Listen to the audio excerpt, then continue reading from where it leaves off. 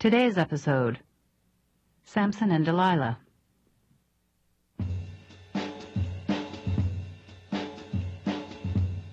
I know where Samson's coming from. Mm-hmm. He's not like most heroes of that book. He doesn't come across as sort of a learned character. He's like muscle bound and long hair, and it's not like this is a prophet or some skinny little guy from studying all day long. He's like got the ponytail, and he's at the gym, and it's so different than every other character, and he's a rock star, and the rabbis never really wanted to talk too much about that because they didn't want you sort of, coming back the next day, like in a tank top and a ponytail and saying, well, it was good enough for Samson.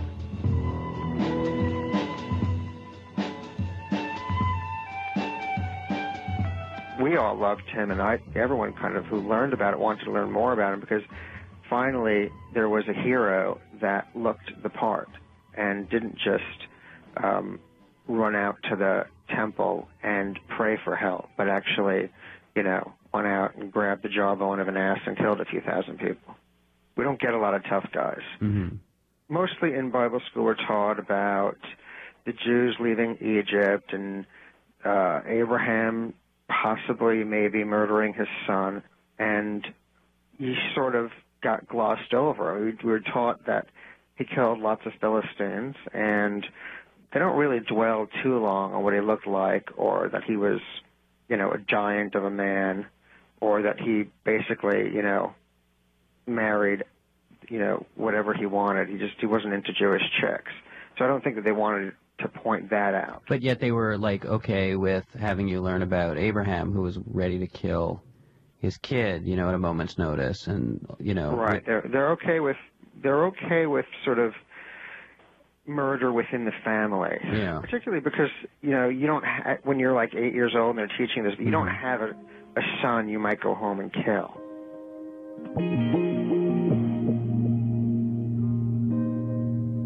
The part of the story that never made any sense to me when hearing it as a kid was just how he continued to fall for the same trick over and over from Delilah. Every time he would reveal to her the supposed secret of his strength, he would fall prey to her using it against him. Like, how stupid can he be, you know? What's great about that story, if you stop and think about it, is that whoever was telling it didn't even feel the need to have to explain why a guy would fall for the same trick 13 times from some chick. Like, there's no, what do you mean? Why do you think they did? Because nobody said he was, superhuman against, women.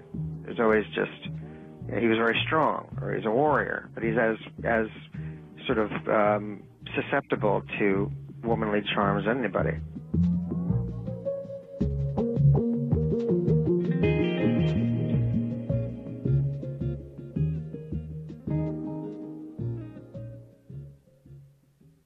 Samson and Delilah.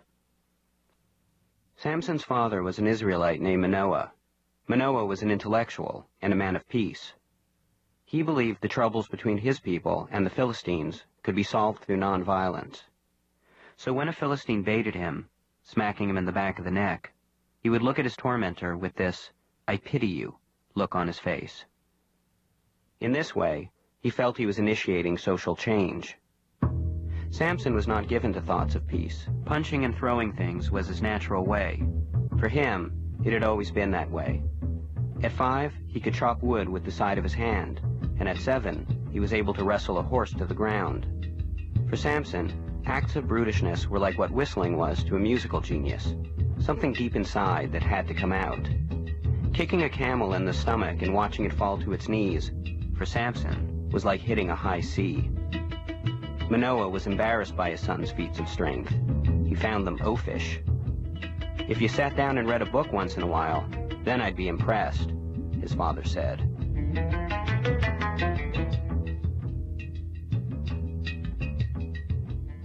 When he was growing up, Samson wanted to be an angel. Partly it was because he thought it might make his father like him more, but also because he had heard about the feats of strength that angels pulled off. lifting an elephant off an old man's foot, etc. So being an angel seemed like the best of both worlds. You could kick ass in the name of peace. His mother had told him about a nice angel she'd met just before he was born. "What is your name?" his mother asked the angel. "It's nothing you can pronounce," the angel said. The angel then told his mother that she would give birth to a special boy who would be as strong as a mountain. "That's what he said," swore Samson's mother. "A mountain."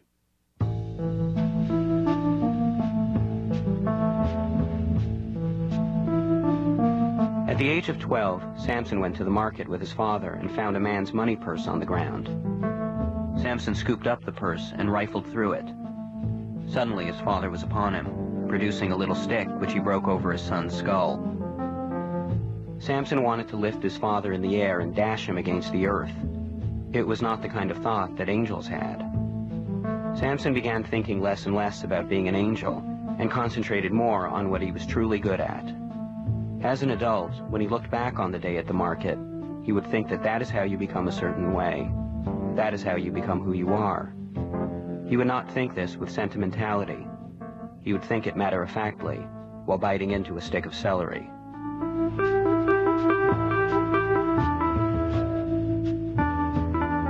At 15, Samson had a friend named Jason. Jason was a Philistine, but he and Samson got along just fine. Jason was always full of helpful advice. He told Samson that it wasn't enough to perform feats of strength. You had to distinguish yourself.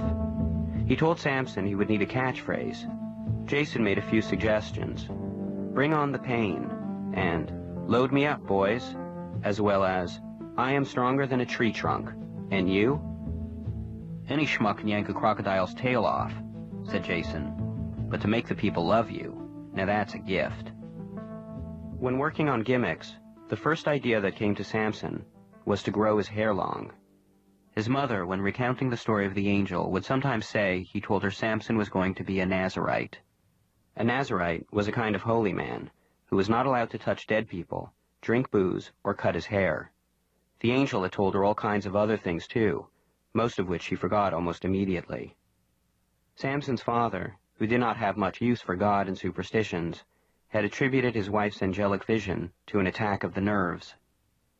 He refused to have his son go about with the hair of a girl.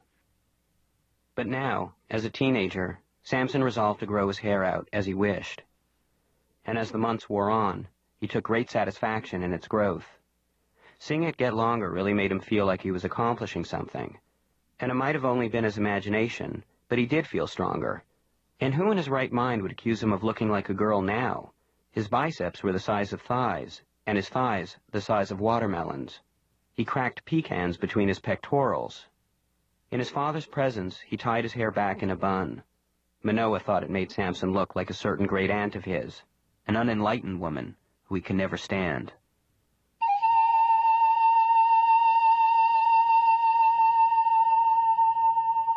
When Samson was 18, he met a young Philistine named Delilah. She worked at the market selling eggs. When Delilah danced and her skirts rose into the air, for Samson, it was like God was pounding himself on the chest.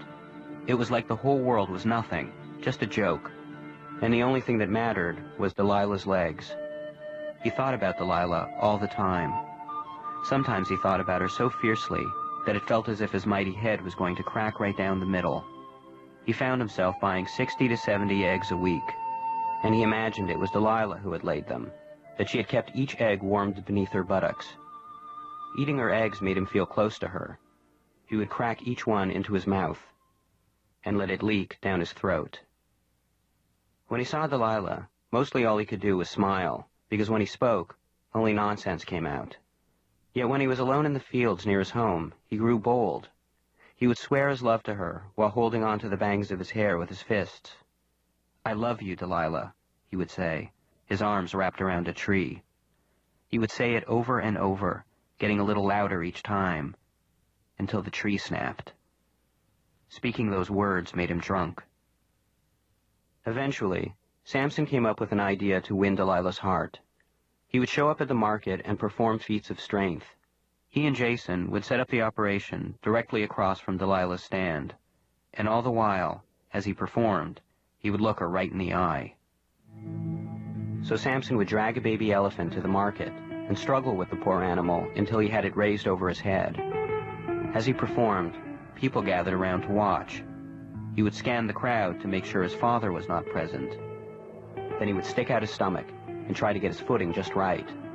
Next, he would haul the calf over his head and look right at Delilah to see what she made of the whole thing. As Samson looked at her, he tried to fill his mind with the greatest, most beautiful things, so that maybe she would see greatness and beauty in his eyes. As he watched her, the elephant held high in the air. He thought about running his hands up her legs. He thought about kissing her. He continued his act in the market and made nice money out of it, too. At the end of each day, he would hand all of his money to his father, and his father would just stare at him blankly, as though deep in thought about something political.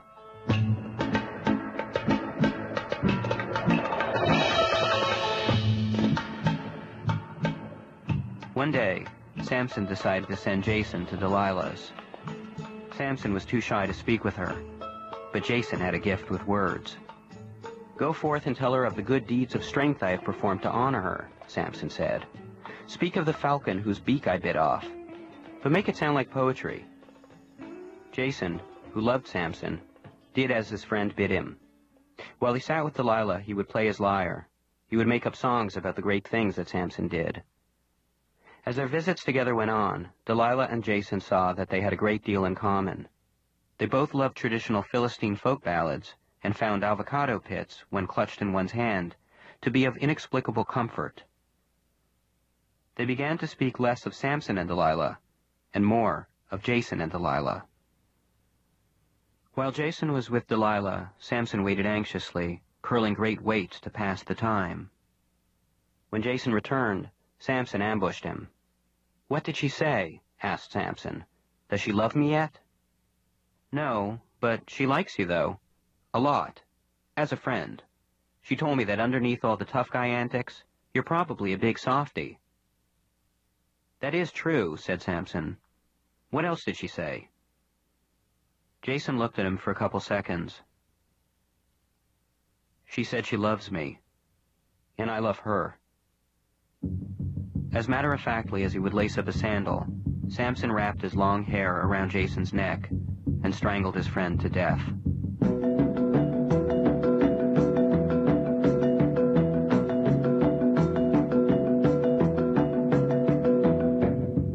It was after killing Jason that Samson started to change. He moved out of his father's house and became less satisfied lifting and maiming animals. He felt it was time to move on to people. Philistine people. Some Israelites had approached him in the past about leading their uprising. "You're a Jew, Samson," the emissaries would tell him. "Join us in our struggle." "No thanks," Samson would say.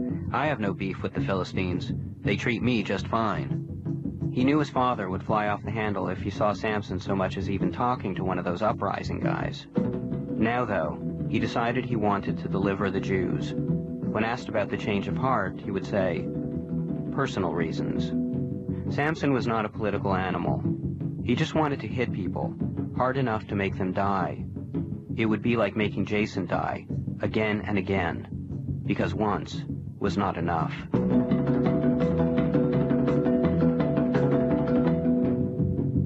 News of Samson's godlike power spread like wild. He was no longer a sideshow. He had become famous, and killing had become a kind of therapy for him. "This one looks like that teacher who called me lunkheaded," he thought. "And this one looks like my father." He lifted that man up to his face by the beard so he could spit in his eye. Unfortunately, his murdering only exacerbated his problems, which made him more murderous.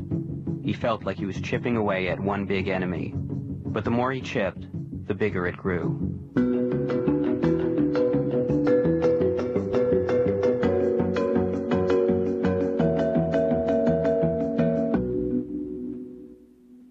It was while Samson was in the market of Timnath buying ointments to apply to his massive, battle-wearied muscles that he met up with Delilah.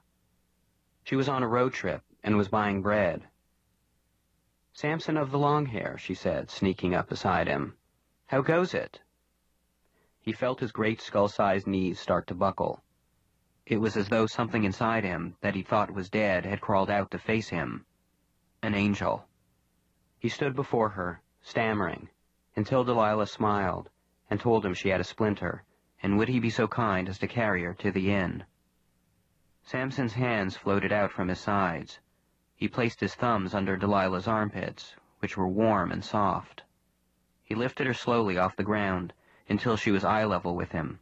He walked forward like a sleepwalker. He stared into her eyes without blinking. She giggled and told him not to be silly, and he placed her on his shoulders. She spread her legs wide around the back of his tree-trunk neck. She rode him in silence. After a while, she ran her hand through his knotted hair, and as she did so, she gritted her teeth, swallowing down the vomit rising in her throat. She knows all that I think, Samson thought. Even now. And even now.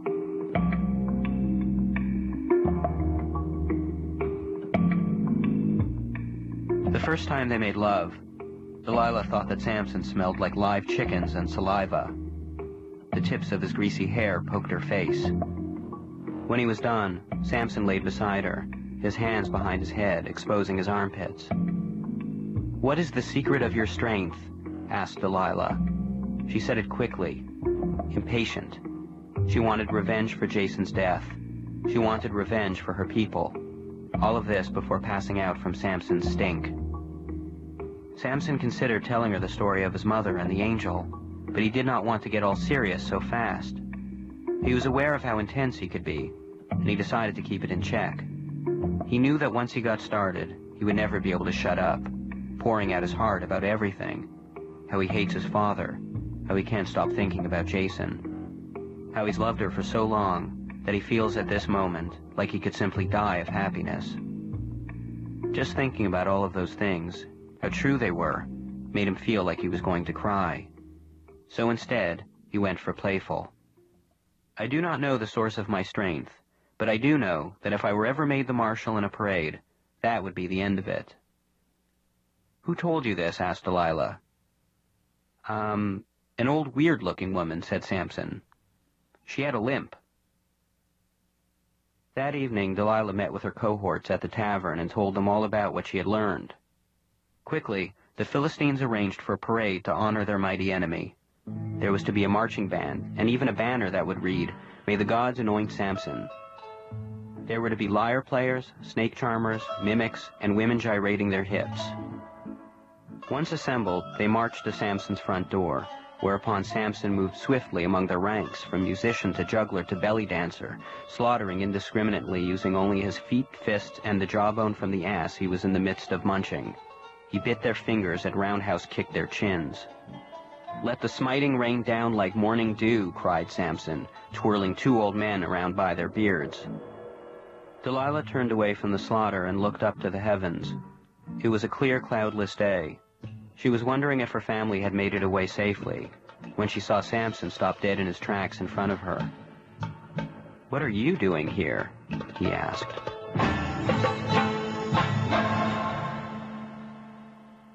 The next morning, Samson showed up at their love nest, a bullock draped over his shoulder like a shawl. "You know," said Delilah, "during your attack you broke my grandfather's hip." "I never forget one I have punished with my fist," said Samson. "Does your grandfather scream like a girl?" "There was an old-timer who had screams that tickled my ears." Killing people was making Samson number by the second. He liked it that way. He wanted to get so numb that he would no longer be able to hear the voices of the people he had killed that haunted him nightly, or the chastising voice of his father who had disavowed and disowned him. Even when he thought back to the last time he saw his father, out in the market, and how the old man had slapped him across the lips in front of everyone, he could not get worked up. The only thing that Samson got worked up about was Delilah. When she touched his face, he felt like a sparrow's wing had gotten under his flesh.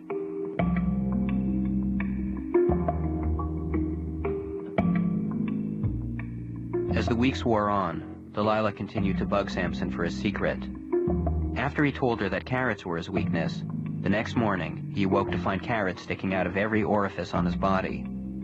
When he told her that it was the Earth's sun that fueled him, he awoke the next morning to find himself in a pitch-black catacomb. He had to scrape his way out with his fingernails and toenails. It was after 11 of these unfortunate events that Samson finally allowed himself to see what was happening. It was his sick love of Delilah that had been keeping him so deluded. Delilah had to be involved in the attempts on his life. All the coincidences that had been happening lately were just too odd to dismiss.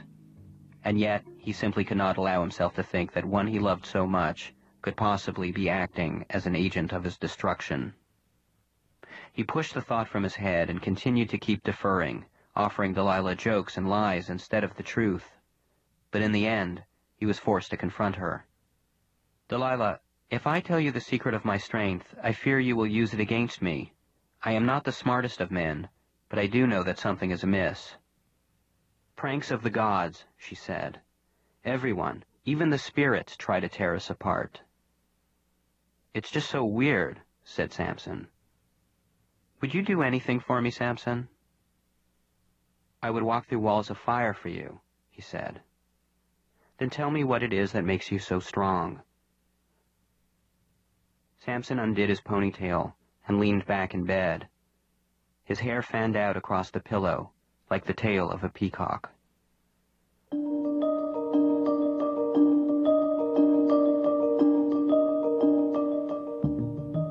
Because of the drugs, Samson fell into a deep, deep sleep, and when he awoke and opened his eyes and saw only darkness, his first thought was that he was buried alive again. He reached out his arms to begin scratching away at the dirt, but there was no dirt.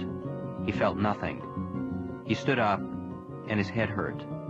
He rubbed it and felt the stubble. He closed and opened his eyes. Carefully, he started to walk. He heard a giggle and swung out his arms. Then he felt the tip of his nose burned by fire. The giggle got louder. The fire was held to his lips and then to his fingers. In the darkness, he could feel the fire burning his skin. He just could not see it. He reached his hands up to his eyes, but his eyes were not there.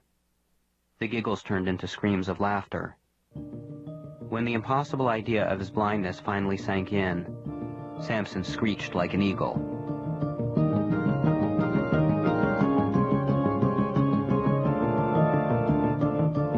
Samson was only blind for a few weeks before he forgot what the world looked like. He could no longer even recall what faces were.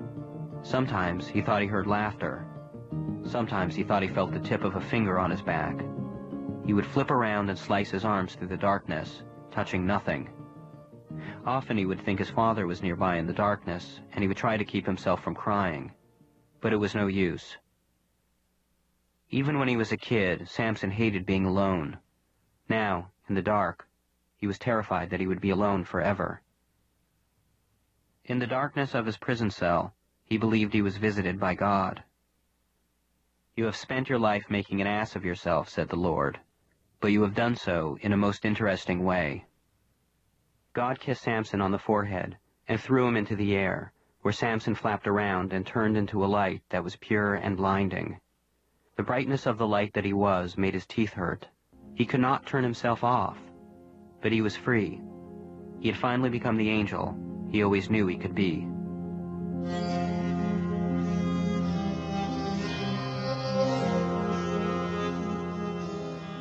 When 2 guards showed up and dragged Samson out the door by his feet and into the sun, he thought he was being flown to heaven by angels. The guards brought him to the king's court, where a party was in full swing. They dragged him before the king, where they bound his arms to pillars. "I see it starting to grow back," said the king. "Your short hair makes your face look fat." Samson thought he was standing at the gates of heaven, and that the king was God. That God would be so cruel made sense to him. He tried to kneel, but his bound arms kept him upright. Standing there, Samson no longer wanted to think upon his old life. Now, he only wanted to get into heaven. Again he pulled at the pillars, trying to force his knees onto the ground, to supplicate himself, but his attempts were in vain. Then he heard the sound of lips smacking. The sound came from nearby, but Samson could not match the sound to any particular thing. It sounded like the universe was being sucked up. It sounded like the gates of heaven were being sealed. The sound came from Delilah's lips, which were kissing the chest of her lover. I have always hated you, she spoke, her mouth full of grapes. Delilah then punched Samson directly on the belly button. That is for everything, she said.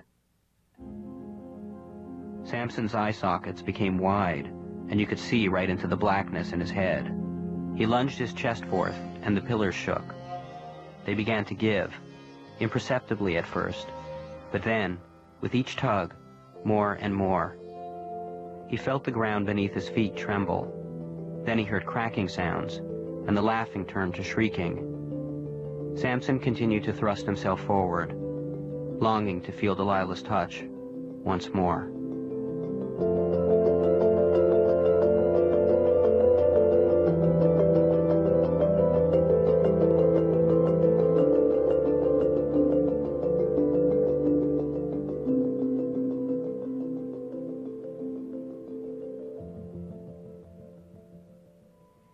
Samson went back to bed, numb a chair left on his head, ate a slice of Wonder Bread and went right back to bed.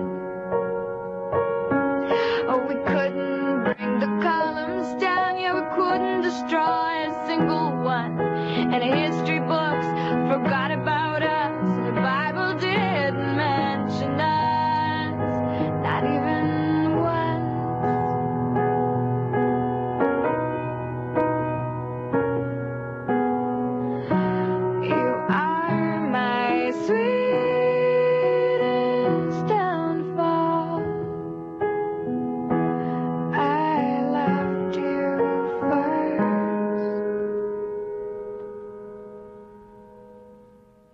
At the beginning of today's show, you heard Sholem Auslander, author of Beware of God, a book of short stories. WireTap is written and performed by Jonathan Goldstein, and produced by Jonathan Goldstein, with Sarah Gilbert and Carolyn Warren. Production help from Mira Burt-Wintonic. Reach us through our website at cbc.ca/wiretap.